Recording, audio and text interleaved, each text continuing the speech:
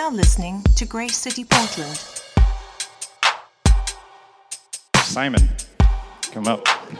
Thanks, Gray. Guys, just to kind of pick up on that last one, transformations, it's where the action's at. And I would even say if you've been coming along, if you're sort of getting to know Grace City as a community, trying to meet some people and that kind of thing, I think transformations is probably like a great sort of next step. It is the fundamentals, as it were, of the faith. It is the gospel in depth, and I think it's also a chance just to get to know. So, like, what exactly where's Grace City kind of coming from in terms of the nuances of the gospel? I mean, I'd like to think it's what you're going to find in the Bible. It's nothing weird, nothing unexpected, but it's just a way to say I'd really like to know in detail, like what does our church here kind of say regarding Jesus and the gospel and grace and how all these things work together and what it looks like to be transformed through a relationship with God.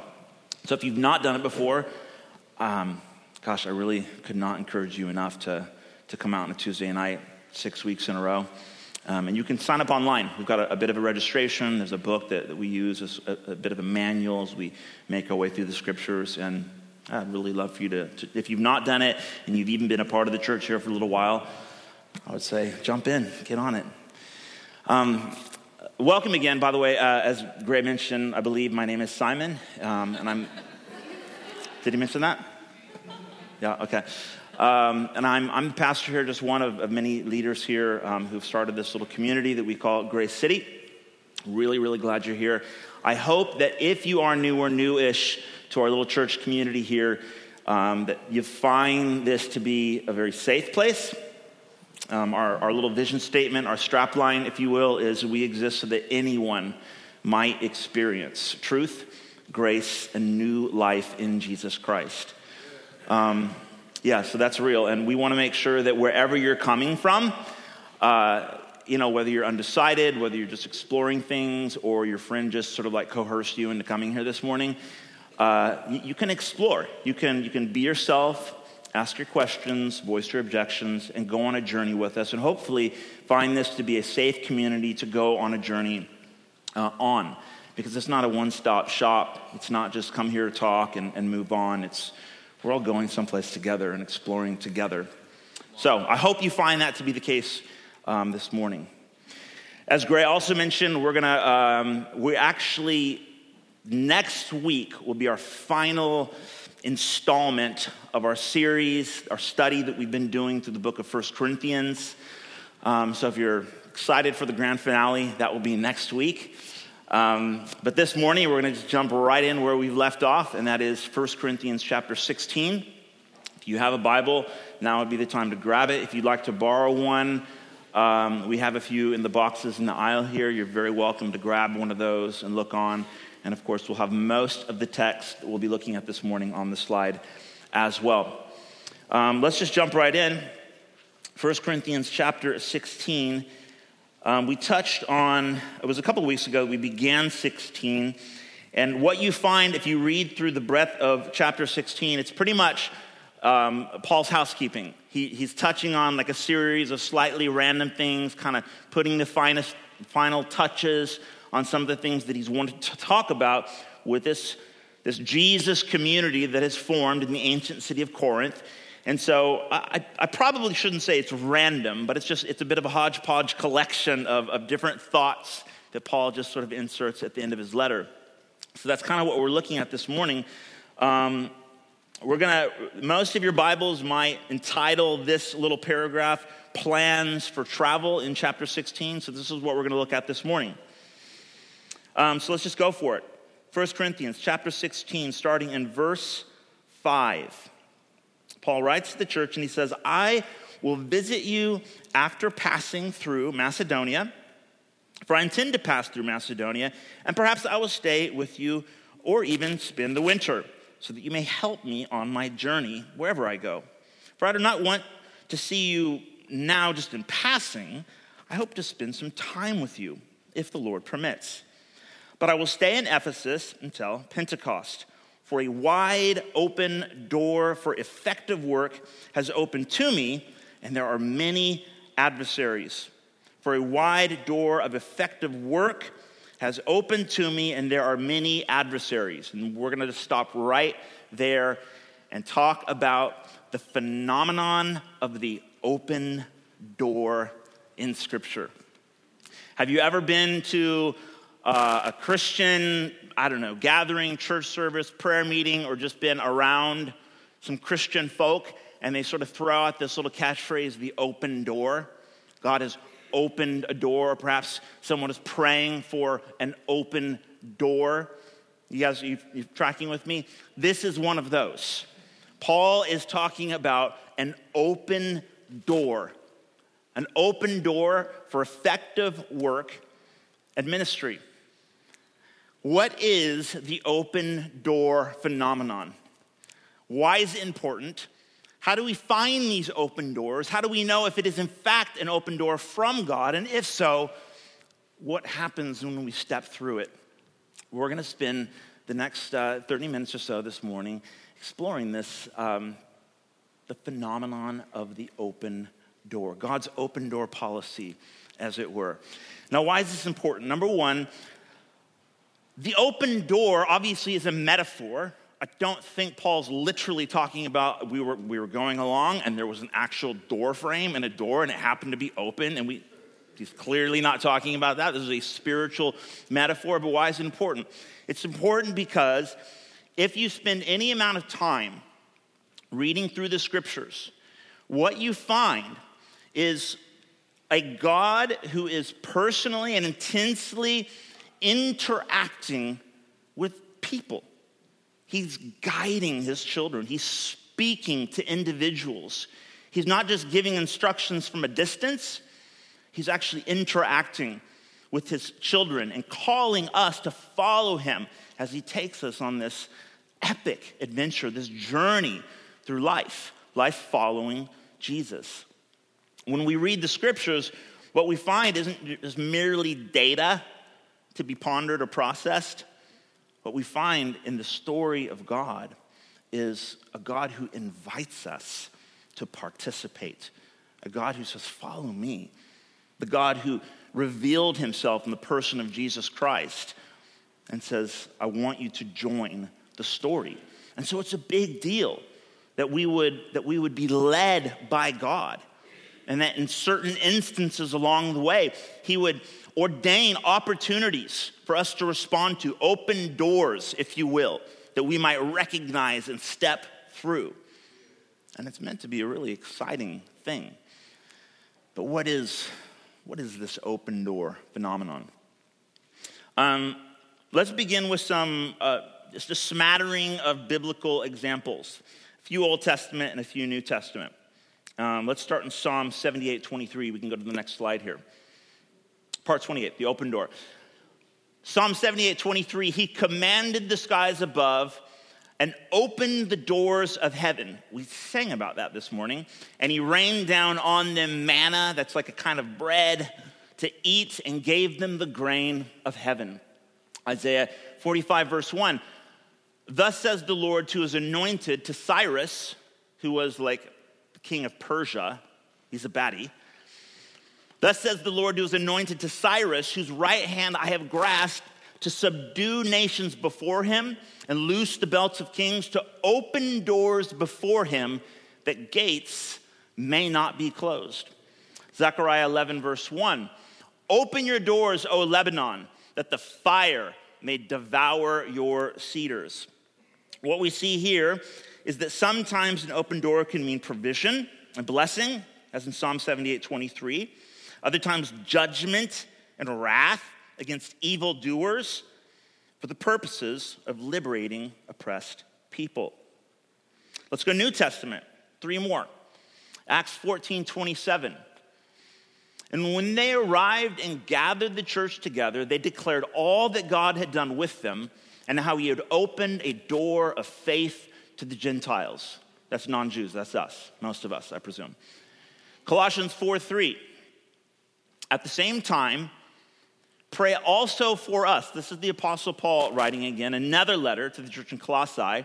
At the same time, pray also for us that God may open to us a door for the word, the gospel, to declare the mystery of Christ, on account of which I am in prison. There's a precedent for praying for open doors.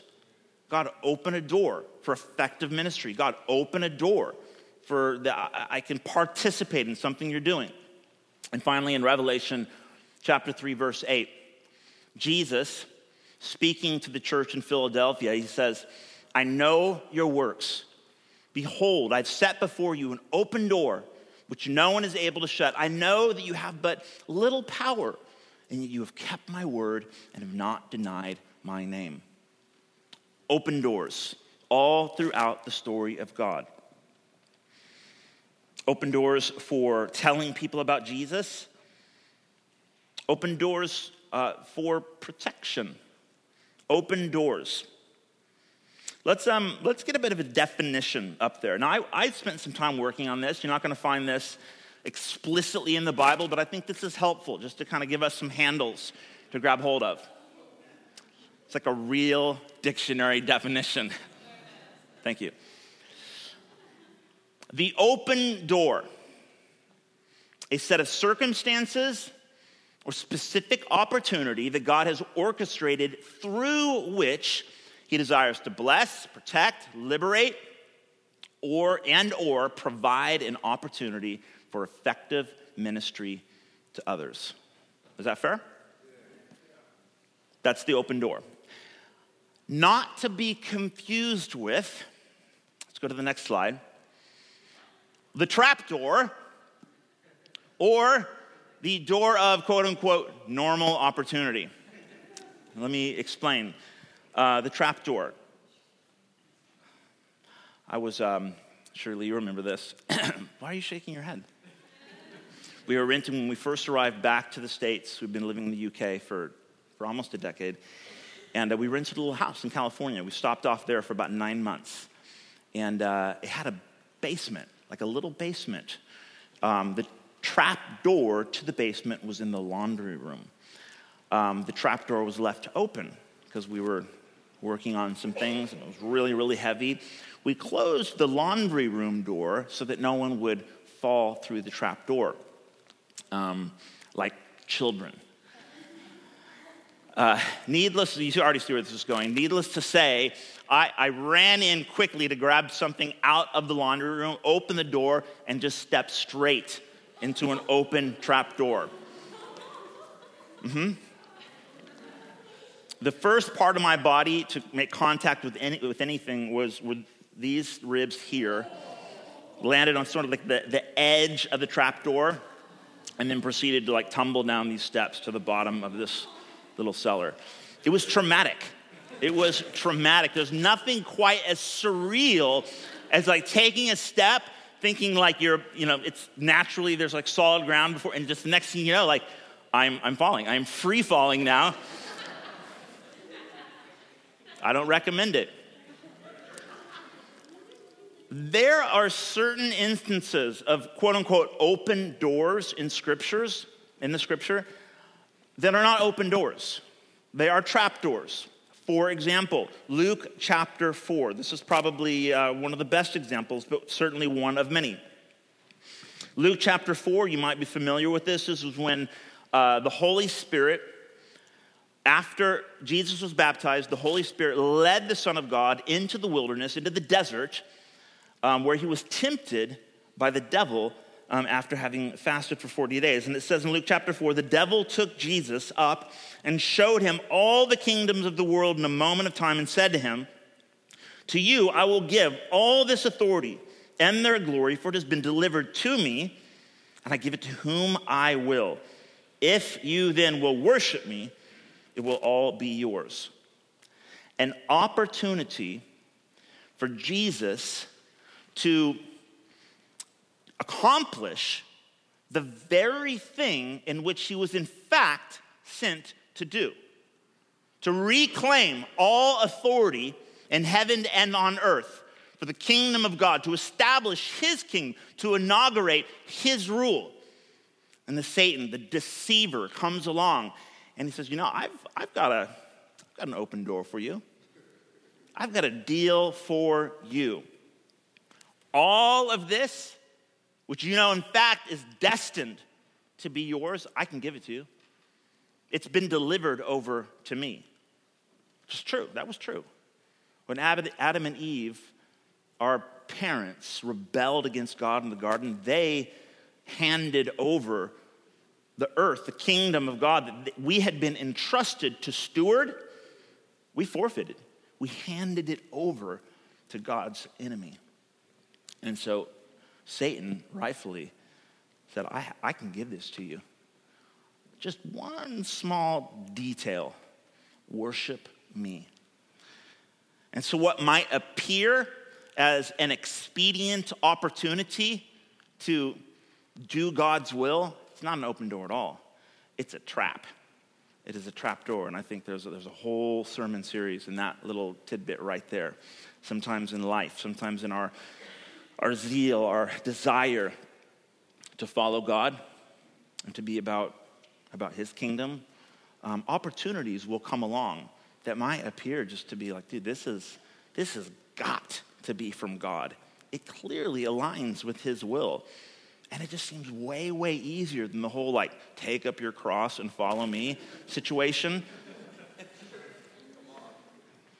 Some apparent open doors are actually trap doors. And you'll do more than crack a few ribs on your way down if you're not looking out for them. And then, of course, there is the example of the quote-unquote normal opportunity. So, guys, let's just be real. Sometimes when we start talking about the open door phenomenon in Christian sort of circles and whatnot, it can just get real weird real fast. Okay, we know, open door this, open door that, and before you know it, every little random coincidence is turning into an open door from God. For example, let's say there's someone in the church, could be a guy or a girl, and you think they're super cute, and you've been praying and praying and praying. Is she the one? Is he the one? Is he the one? The one, and you're praying. And then finally you work up the courage to ask this one out, and they say yes. Now, in your mind, it'd be so easy to be like, that's an open door from God. That's a sign, if there ever was one. She said yes to going out. She is the one. God has opened the door that no man can shut. No, that's not what's happening at all. She probably just feels a little sorry for you. Or maybe she likes you. Whatever the case, probably not an open door, okay? Not one of those. That's what we call a normal opportunity. That's what often happens when you ask someone out. They might say yes. They might say no. That's called normal life. Now, I know that's kind of funny and silly, but guys, I gotta say it. I gotta say it because people get weird. Okay, people, you get desperate enough, anything that moves can become an open door.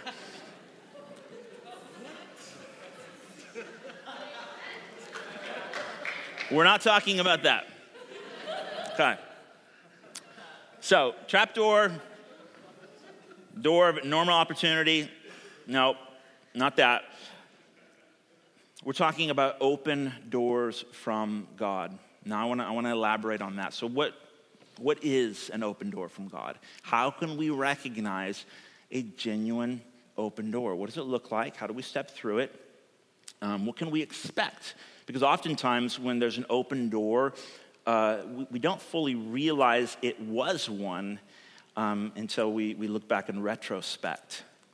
So a few points here. Number one, open doors typically lead to, number one, work and adversity. This is what Paul says in 1 Corinthians 16. For a wide door for effective work has opened to me, and there are many adversaries. An open door from God will typically lead to work and adversity. Okay, regarding work, the commercials tell us that success equals bigger salaries and more vacation time, or less work and more play.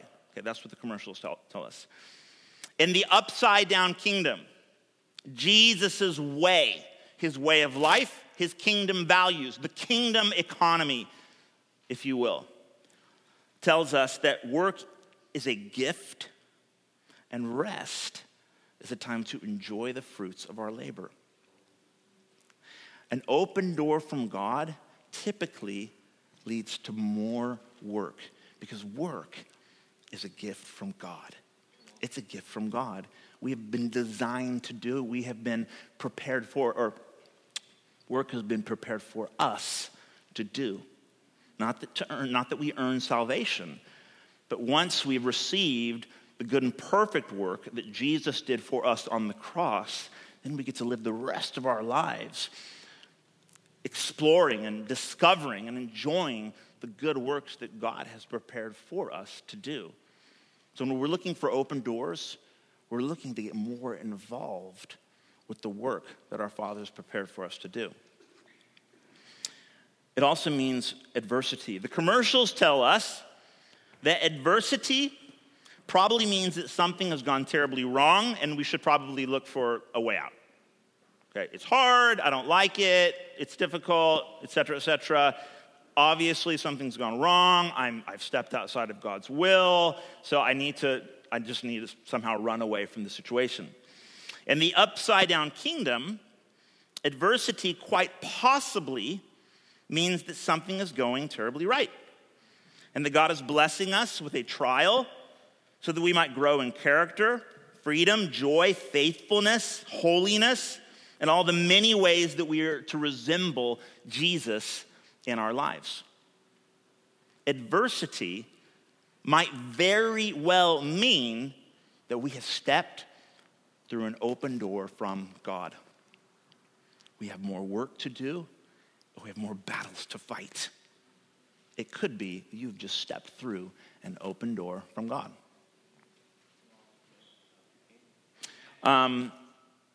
Here's some side advice for you.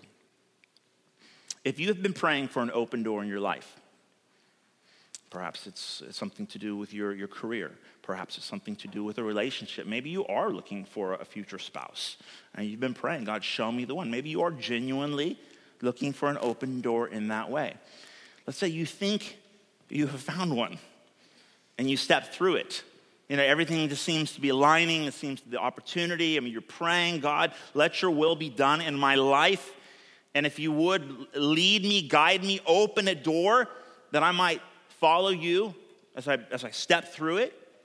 So let's say that happens. Let's say you do that and you get onto the other side of that door, and all of a sudden, you're like, oh my goodness, life just got way, way harder. Like I'm having to work more. I'm putting out fires. I'm having to pray my guts out because all of a sudden, like I'm just in the action. And you think to yourself, okay, I just need to quickly back through this door because this was obviously not God. And we'll do this. We'll think because everything has just gotten, work and adversity and all this stuff, and it's more difficult. I'm having to pray more, and I'm having to trust God more, and all of these things. So we can think, well, that obviously was not an open door from God. And so we'll quickly exit. So here's my advice. If in prayer, in community, in alignment with God's word, you proceed to step through an open door, quickly close the door, lock it, and slip the key back underneath. Because I promise you, when you step through the open door, you will quite likely find work and adversity. Things that naturally we have a slight aversion towards. But it's quite likely we're exactly where God wants us as we step through that open door. Number 2, open doors typically lead to opportunity for greater trust in God and others. Typically, it's just like normal people, normal human beings, we seek security. Do we not? It's pretty normal. It's the American way. We want to be secure, financial security, relational security, just life security. I think oftentimes feel rather entitled towards security. It's a basic human desire. And so we seek security, we cry out to God for help. God's answer to our cry, he shakes our lives to the core that we might realize the futility of seeking security in finite matters and instead turn to our Creator, who alone can provide the meaning and security that we're all really looking for. In other words, he leads us through doors where upon the other side, temporal sources of security begin to crumble. That is, life becomes even less stable, so that we might be compelled to begin trusting God in ways that we wouldn't have even dared to trust him before. When we step through the open door, we might find ourselves in a place of greater vulnerability, where we're required to exercise greater trust, which is where we discover the trustworthy one. God has this way of answering our cries, not by giving us more stuff, but by giving us more of himself.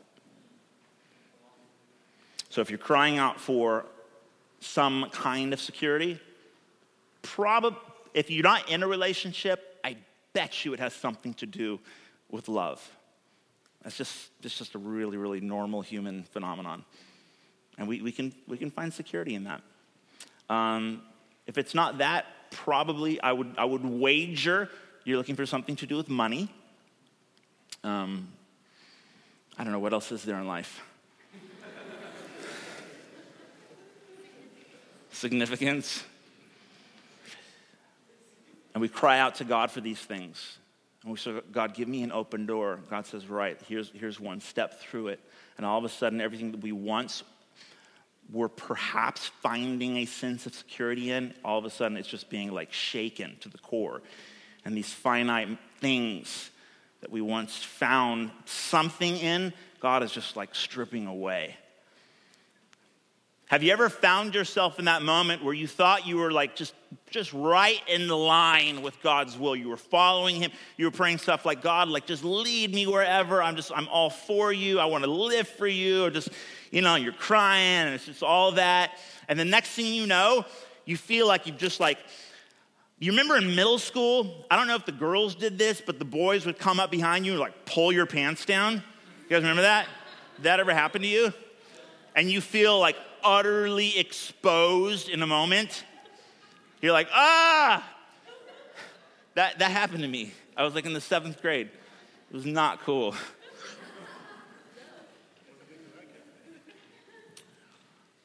God can lead us through an open door in a way that the things that we once found great stability and security in all of a sudden are stripped away.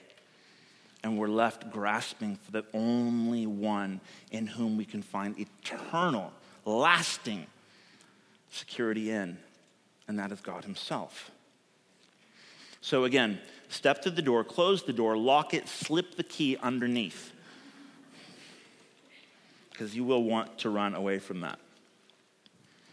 Third and final one, open doors typically lead to deeper friendship with God and others. Open doors lead to work in adversity, which require greater trust, which typically, virtually always leads to deeper friendships with God and others. Greater trust always leads to deeper friendship. Therefore, open doors lead to a deeper friendship with God and others. I'll put it this way. In a world of independence and opportunity, God's pinnacle value of relationship will inevitably challenge you to make a choice. People or progress, family or fortune, community or the comfy life. When you step through an open door, God is going to challenge you to grow deeper in your relationships with him and with others. I love this. 2 Corinthians chapter 2. This is sort of a paradoxical example of Paul himself responding to an open door. Let me just read this to you. 2 Corinthians chapter 2, verses 12 and 13. Paul says, when I came to Troas to preach the gospel of Christ, even though a door was opened for me in the Lord, my spirit was not at rest because I did not find my brother Titus there. So I took leave of them and went on to Macedonia. Isn't that something? Even though a door had been opened to Paul for gospel ministry, a door from the Lord. So he says, nope, can't do it. My spirit is not at rest because I've got to find my friend. Isn't that interesting? Paul passes up the open door because the pinnacle value of relationship trumps the opportunity, even for mission. Which would lead me to make the argument that work with God always flows out of relationship with God and others. We're not just here to use each other, to get business done. Now, God first and foremost calls us to himself. He adopts us. He gives us hearts that are full of his love. He gives us a new identity. We literally become new creations, as the scriptures put it. We're born again, as Jesus put it. And then our Father says, let's go to work. Let's go to work. And guess what? Guys, when you've been adopted into the family of God, there's really no greater joy than participating in the Father's work. This is why Jesus, when he'd been going without food for a while, his disciples left him. They went into the village to get some food, and he hung back by the well, and he met this woman, and he began to interact with her, and he began to show her who he was, and eventually share the love of his Father with her, this broken woman. And the disciples come back, they got the KFC, and they're like, Jesus, we've got some food. And he's like, no, I'm good. My food is to do the will of him who sent me. My food, my sustenance, my satisfaction is to work with my Father. And so, guys, work, mission, the project always flows out of relationship. And when we step through an open door and everything gets shaken and we're caused to trust more, that trust draws us closer to God, that our friendship with him might deepen, which affects everything else horizontally. It also causes our friendships with each other to deepen. At least that's what's supposed to happen. People or progress, family or fortune, community or the comfy life. Guys, when we started Grace City here, I'm sure several of you in here, if not half of you, may not know kind of why we started this or where we came from. But we're a church plant.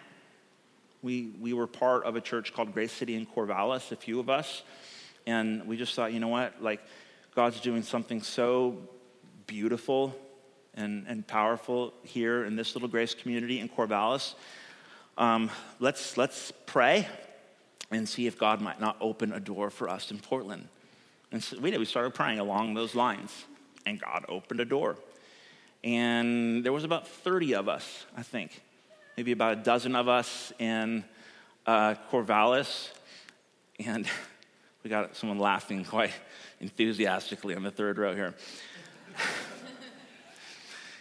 There was about 30 of us in total, and about a dozen of us coming from Corvallis, another dozen or so of just friends here in Portland that we sort of connected with. And he thought, you know what, let's just follow Jesus in Portland. Let's not reinvent the wheel. Let's not, come here thinking somehow we're gonna give Portland something that only we have got. That would have just been silly and arrogant. But let's follow Jesus to Portland, and let's take this little community that just seems to be full of him, and let's just share it. Let's just share it with people who don't know him in this big city, the city that I love. And it didn't start out like this.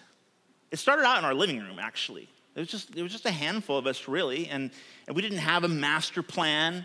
I would have loved to have had a master plan. We had a plan, but it was a pretty informal plan. The plan was essentially, let's be really good friends and love each other well and introduce anyone we meet to our best friend. Jesus. That's the plan. And so that's what we've been trying to do for just a little over a year now.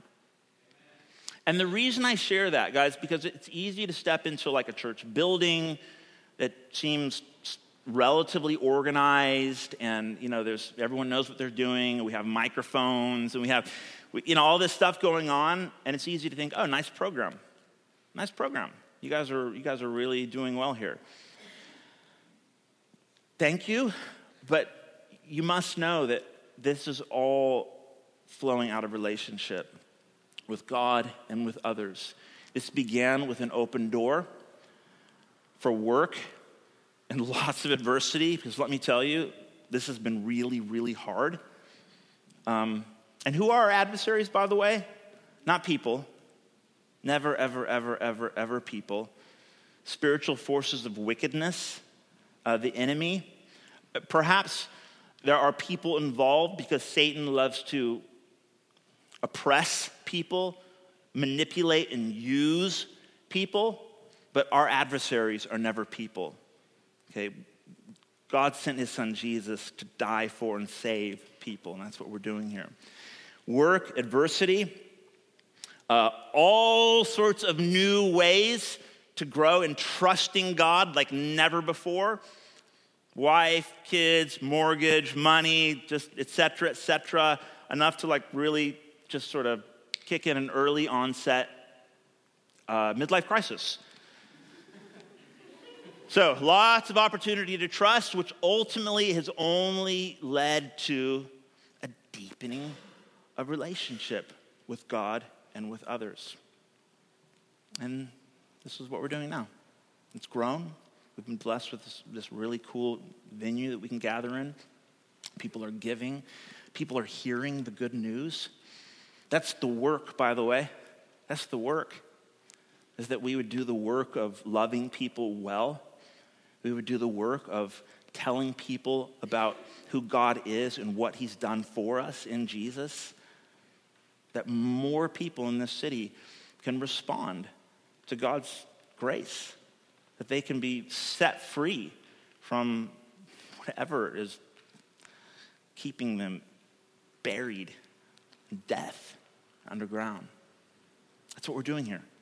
We want to share God's love with this whole city. We want to go on a rescue mission with Jesus to spread the gospel. Closing thought. There's other open doors in Scripture. And I want to close by reading a passage regarding one of them in John chapter 10, verses 9 and 10. I think this one's up there. Jesus said, I am the door. If anyone enters by me, he or she will be saved and go in and out and find pasture. The thief comes only to steal, kill, and destroy. I came that they may have life and have it abundantly. What we need to realize is that any open door we might ever discover or hope to find is really Jesus. Is really Jesus. Jesus is the door. It's because of who Jesus is. His atoning death on the cross.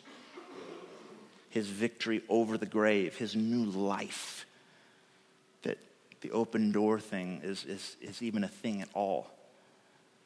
It's because what God has accomplished in his son Jesus, that we can respond to these opportunities that God sets before us. That we can experience what it feels like to be an adopted son or daughter of God and to work with our Father, to be on mission with our King, so that we can experience what it actually means to trust in the sole, stable, trustworthy being in the universe, in a world where everything else is up for change. There is one sole, stable source that nothing else can compare to, and that is Jesus himself. Jesus said in Revelation chapter 3, verse 20, speaking to the church in Laodicea, he spoke words to the church in Philadelphia, and then he went on to speak some words to the church in Laodicea. They're the ones that were lukewarm. And Jesus said, look, you need to make a decision. Either be hot or be cold. But make a choice. Be for me or be against me. And then he went on to say, behold, I stand at the door and knock. Those who would hear and let me in, I will come in and I will eat with them and they with me.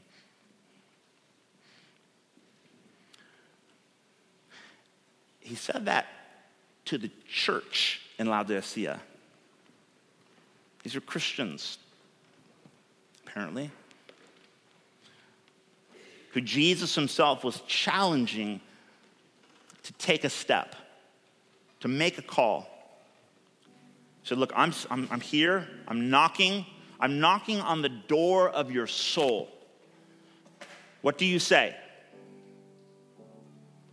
Will you make a decision for me this morning? That's heavy. That's heavy. And I believe it's exactly the word some of you need to hear this morning. You need to stop messing around and realize the door that's before you right now, this morning. You need to realize that Jesus' death on the cross wasn't just some trite little religious matter that we celebrate. Oh, this was God himself in flesh, dying for your sins and for mine, rescuing us from our due just punishment as rebels, enemies of our Creator, taking the wrath of God onto himself so that we might have a door of salvation to follow him through. Oh, this is heavy. This is wonderful. That our good and loving Father would come to rescue us. And I wonder if Jesus is knocking on the door. I know it's cheesy. I know it just... But Jesus is knocking on the door of your soul, saying, will you allow me to come in and change everything in your life right now, this morning?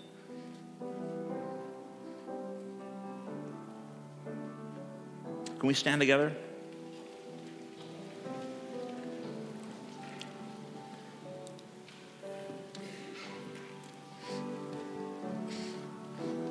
Guys, I'm not going to put anyone on the spot. I'm not going to do a raise your hand thing or anything like that. I really think that a moment like this is truly quite a personal thing, and it's something that ultimately is between you and God. But I do want to challenge you to do this. If you feel that, if you feel God doing something in your heart, I want you to respond this morning. If you need someone to help you respond, if you need someone to just stand with you, pray with you, cry with you, just grab the person that you're standing next to. You don't got anyone? Come grab me. And we'll do this together.